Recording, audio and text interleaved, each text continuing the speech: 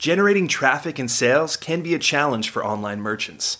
But selling on the Walmart Marketplace puts your products in front of millions of customers who shop on Walmart.com. And right now, sellers who join Walmart Marketplace can save up to 50% on referral and fulfillment fees for the first 90 days. So get started today. Head over to marketplace.walmart.com/savings. That's marketplace.walmart.com/savings. Welcome to E-Commerce Conversations, a podcast by Practical E-Commerce. This is Kerry Murdoch with Practical E-Commerce. Welcome to E-Commerce Conversations.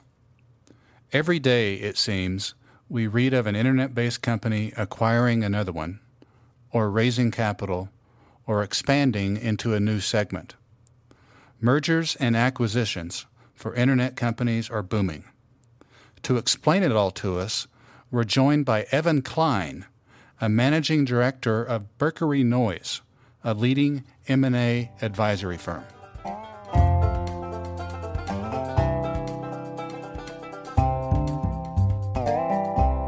Well, Evan, thank you for your time today. No, I appreciate it, Kerry. Thanks for the opportunity to talk with you.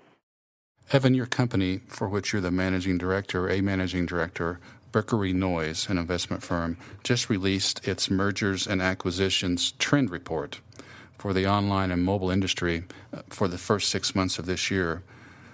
My first question for you today, Evan, is what is the state of mergers and acquisitions for that segment? It's actually been a great first half of the year. In our report, we noted that the transaction volume in the first half of 2014 increased by over 7% from the last 6 months of 2013, and it went from over 1,100 transactions to 1,227 transactions for the first 6 months of the year. When we look at transaction volume for the first half of 2014, it rose by 57% over the second half of 2013. It went from $40.8 billion to over $64 billion. And another interesting fact, when we look at the median revenue multiple, although that remained constant at 2.3 times, when we look at the median EBITDA multiple, that increased from 9.5 times in the second half of 2013 to 12.5 times in the first half of 2014.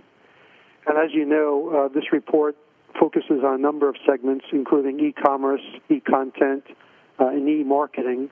The most active segment during this 6-month period was the e-marketing and search segment, which had 336 transactions for the 6-month period, and that was a 17% increase over the last 6 months of 2013. When you say a transaction, so there's 1,200 total transactions, what exactly do you mean by a transaction? Well, we track in this particular sector, every transaction where there's a buyer and a seller, and where there's a disclosed price, and so that would count again. And if you look at sort of the largest transaction that happened in this sector, it was Facebook acquiring WhatsApp, so that would be considered one transaction. So it's not like the issuance of debt. It's an actual acquisition, one way or the other. Right. These are M&A transactions that we're counting. Tell us some of those. Thank you for that summary, by the way. Of those 1,200, the 1,200 roughly for the first 6 months. What are some that stand out? You just mentioned Facebook's acquisition of WhatsApp. What are some other notable names that perhaps our listeners may have heard of? Well, that one was, by far the largest. That was over $16 billion in value, and over and above that, there was another $3.5 billion in stock that's vested over time. A transaction I think a lot of your community might know of is, Priceline acquired OpenTable for $2.4 billion. That was a very large transaction, the second largest that happened in the market.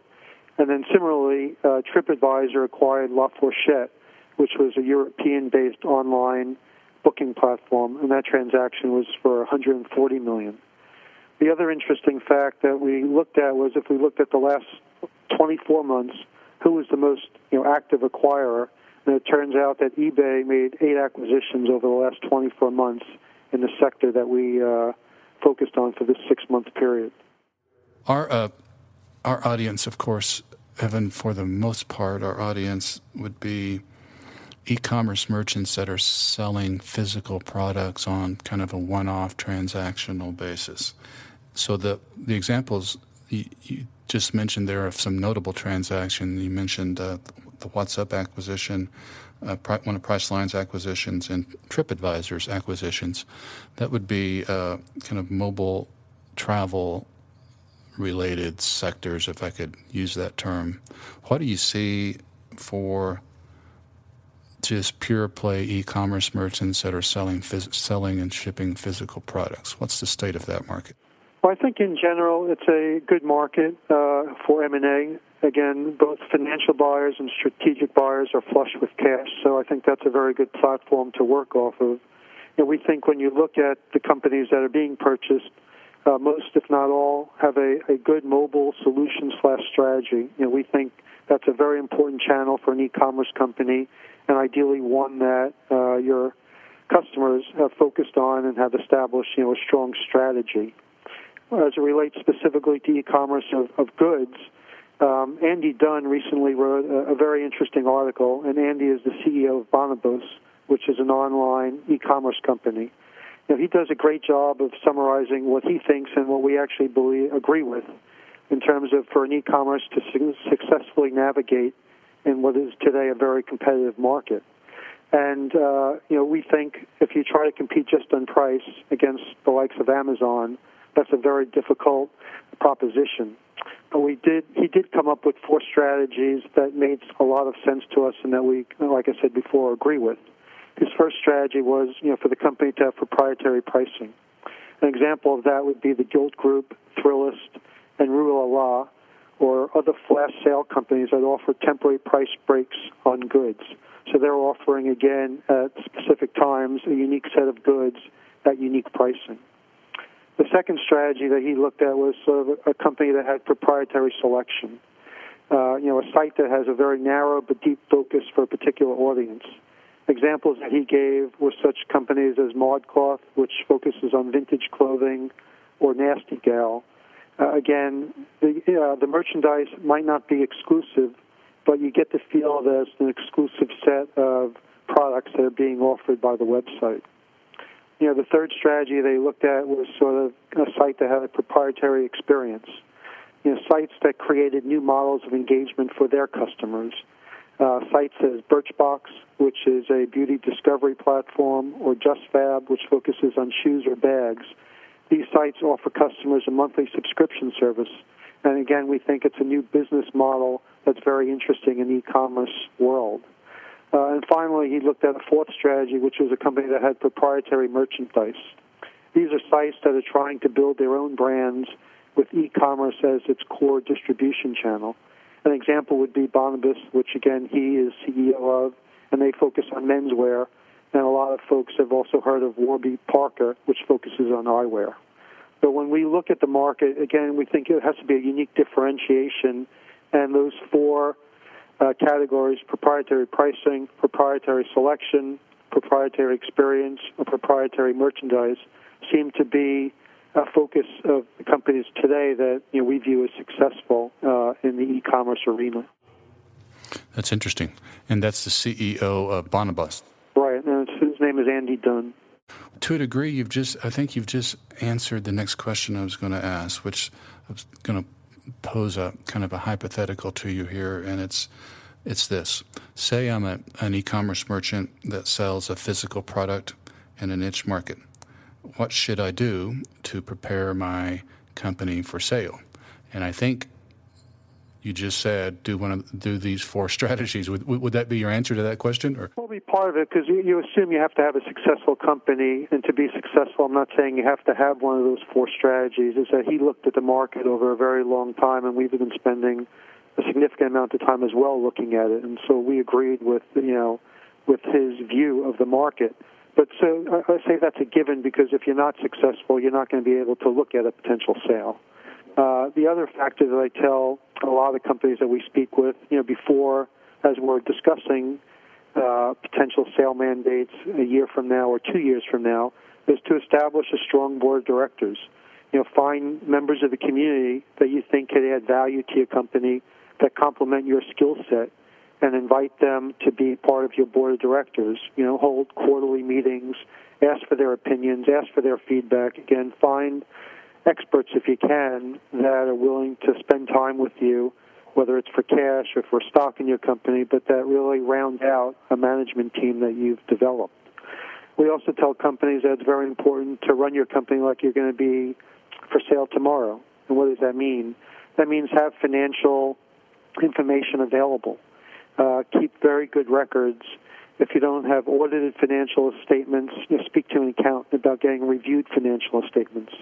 Most companies that make acquisitions really want to know that the numbers you're sending them have been confirmed by an outside CPA firm. And the third thing we tell people is really focus at what point in time should you go to market in terms of selling your company. And ideally, you're picking a time where the trends in your company are very strong, sales increasing rapidly, the customer acquisition is going very well, the sector is doing exceptionally well. Try to time it so that you're taking advantage of sort of market or specific company dynamics. What is your, stepping back just for a sec, what is your overall view of the online retail industry? Again, I think it's very, very competitive. I think if you look at the success of Amazon and all the companies that tried to compete with them, the successful ones like Zappos or Diapers.com they acquired. But there was thousands and thousands of companies that either went out of business or are struggling because Amazon has built up, the largest distribution system. They could afford to price the products on very thin margins because, again, they're in this for the next 100 years. And like Andy said, I think at some point they'll be the largest retailer, certainly in the country and potentially the world. And so they could afford to have a very long-term strategy in terms of pricing their goods. And like it goes back to the four strategies to try to compete with them on price, you're not going to win. Let's talk about your firm for a sec. Evan, you're a managing director of Berkery Noyes, which is a mergers and acquisitions firm. Could you tell us about your company? I think that's it. Our firm has been in business 30 years. We have 25 professionals. We're an independent investment bank. We provide M&A advisory services to middle market companies. One of the sectors I cover is online media, and within that we look at the e-commerce arena as being part of that sector. So we have very strong coverage in the sectors that we focus on. We also raise capital for companies. We've closed over 500 transactions as a firm, and we close about 20 transactions a year. And again, I think when you look at our organization, each member of the senior management team, the managing directors, all have 20-plus years of experience. So it's a very deep group of senior professionals that have, very long history within the sectors that they cover. We addressed a minute ago what an e-commerce merchant should do to prepare his company for an eventual sale. To follow up on that question, how would you determine as a professional, an M&A professional, how do you determine valuation for a company? Yeah, it's a great question. There's three methodologies that most bankers use in determining value. One, you look at the company and you try to find other public companies that are similar to that company. So again, that gives you some indication of what the public markets value a company in a specific space. The second methodology we use is we look at past M&A transactions, again, for a similar company as possible to the one in question. So if there's another company out there like WhatsApp, we would sort of look at the Facebook transaction as just one of as many transactions as we can find. Again, when you're looking at such a large transaction, generally the leader in the space, there's a premium paid for that. But again, we try to find 10, 15, 20 transactions that are similar to the one that we're looking at to come up with how in the public markets other companies have been valued from an M&A perspective. And the third methodology is called the discount cash flow methodology, and that's where we look at projections based on management's belief over the next 3 to 5 years in terms of how they're going to perform. We look at the cash flows generated from those revenue streams, and then we discount those cash flows back at a discount value that takes into consideration the risk that a potential buyer is going to take on by buying that company. And generally, we look at all three of those methodologies and come up with our best guess in terms of value of that organization. So we look at the public market comps, we look at public M&A transactions, and then we look at the DCF. And together, it gives you a pretty good sense of how to value an organization. What if a company comes to you, Evan, that has developed a revolutionary technology, if I could use that term, and there is no precedent and there is no comps, and it's a technology that in your company's view is going to rewrite or disrupt another industry? What method would you apply to that? Well, it becomes much more challenging when you're talking early-stage companies. Again, there's always some example of another company. It might not be the exact same industry, but someone that's come up with technology that's revolutionized a particular industry.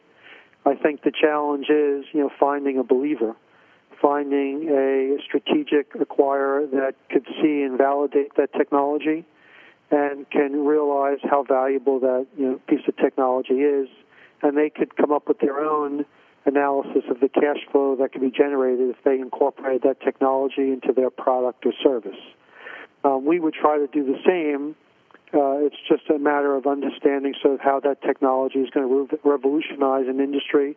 Is it going to decrease cost dramatically? Is it going to facilitate more ad views? I mean, there's a lot of factors that go into it, but the goal is to come up with projections and then discount those at an applicable discount rate to take into consideration the risk that the revenue streams that you're predicting don't come true. But I think it becomes much more challenging to value companies when they're early stage because, again, you don't have as much comparable information. Evan, we have just another minute or so left in our time today. Anything else on your mind? No, I think the only other interesting fact that we covered in our report is that we looked at the transactions based on the number of transactions and the value of transactions.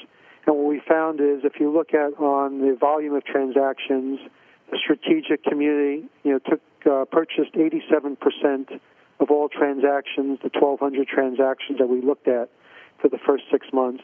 Now, if you looked at it in terms of deal value, the strategics purchased 72% based on deal value. And that's very, very typical because we found that financial investors tend to pursue larger transactions on average than strategic acquirers. And the only other point that I would add that it's a good environment, like I mentioned early on for M&A. It's also a good environment to raise capital to help companies that need additional capital to add from a technology standpoint, from a sales and marketing standpoint, an infrastructure standpoint. It's just a very good environment today to raise capital. To follow up on what you just said, a strategic investor would be like a competitor? Or a competitor or another company that's has a complementary product or service that can take what you've developed and add it, incorporate it into its existing organization. So strategic means it's not a financial institution that just manages capital on behalf of third parties. It's an operating company is how we view a strategic acquirer. Okay. Well, for purposes of our listeners, we've been visiting with Evan Klein. Evan is the managing director of Berkery Noyes, which is a mergers and acquisition firm. Evan specializes in the online and mobile segments of that firm. The website of Berkery Noyes is just that, berkerynoyes.com. Let me spell that. That's B as in boy, E-R-K-E-R-Y,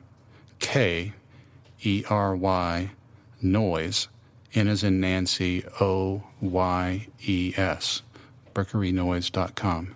And Evan Klein, a managing director for that firm. We want to thank you for your time today, sir. Thanks, Kerry, and greatly appreciate the opportunity to speak with you and your audience.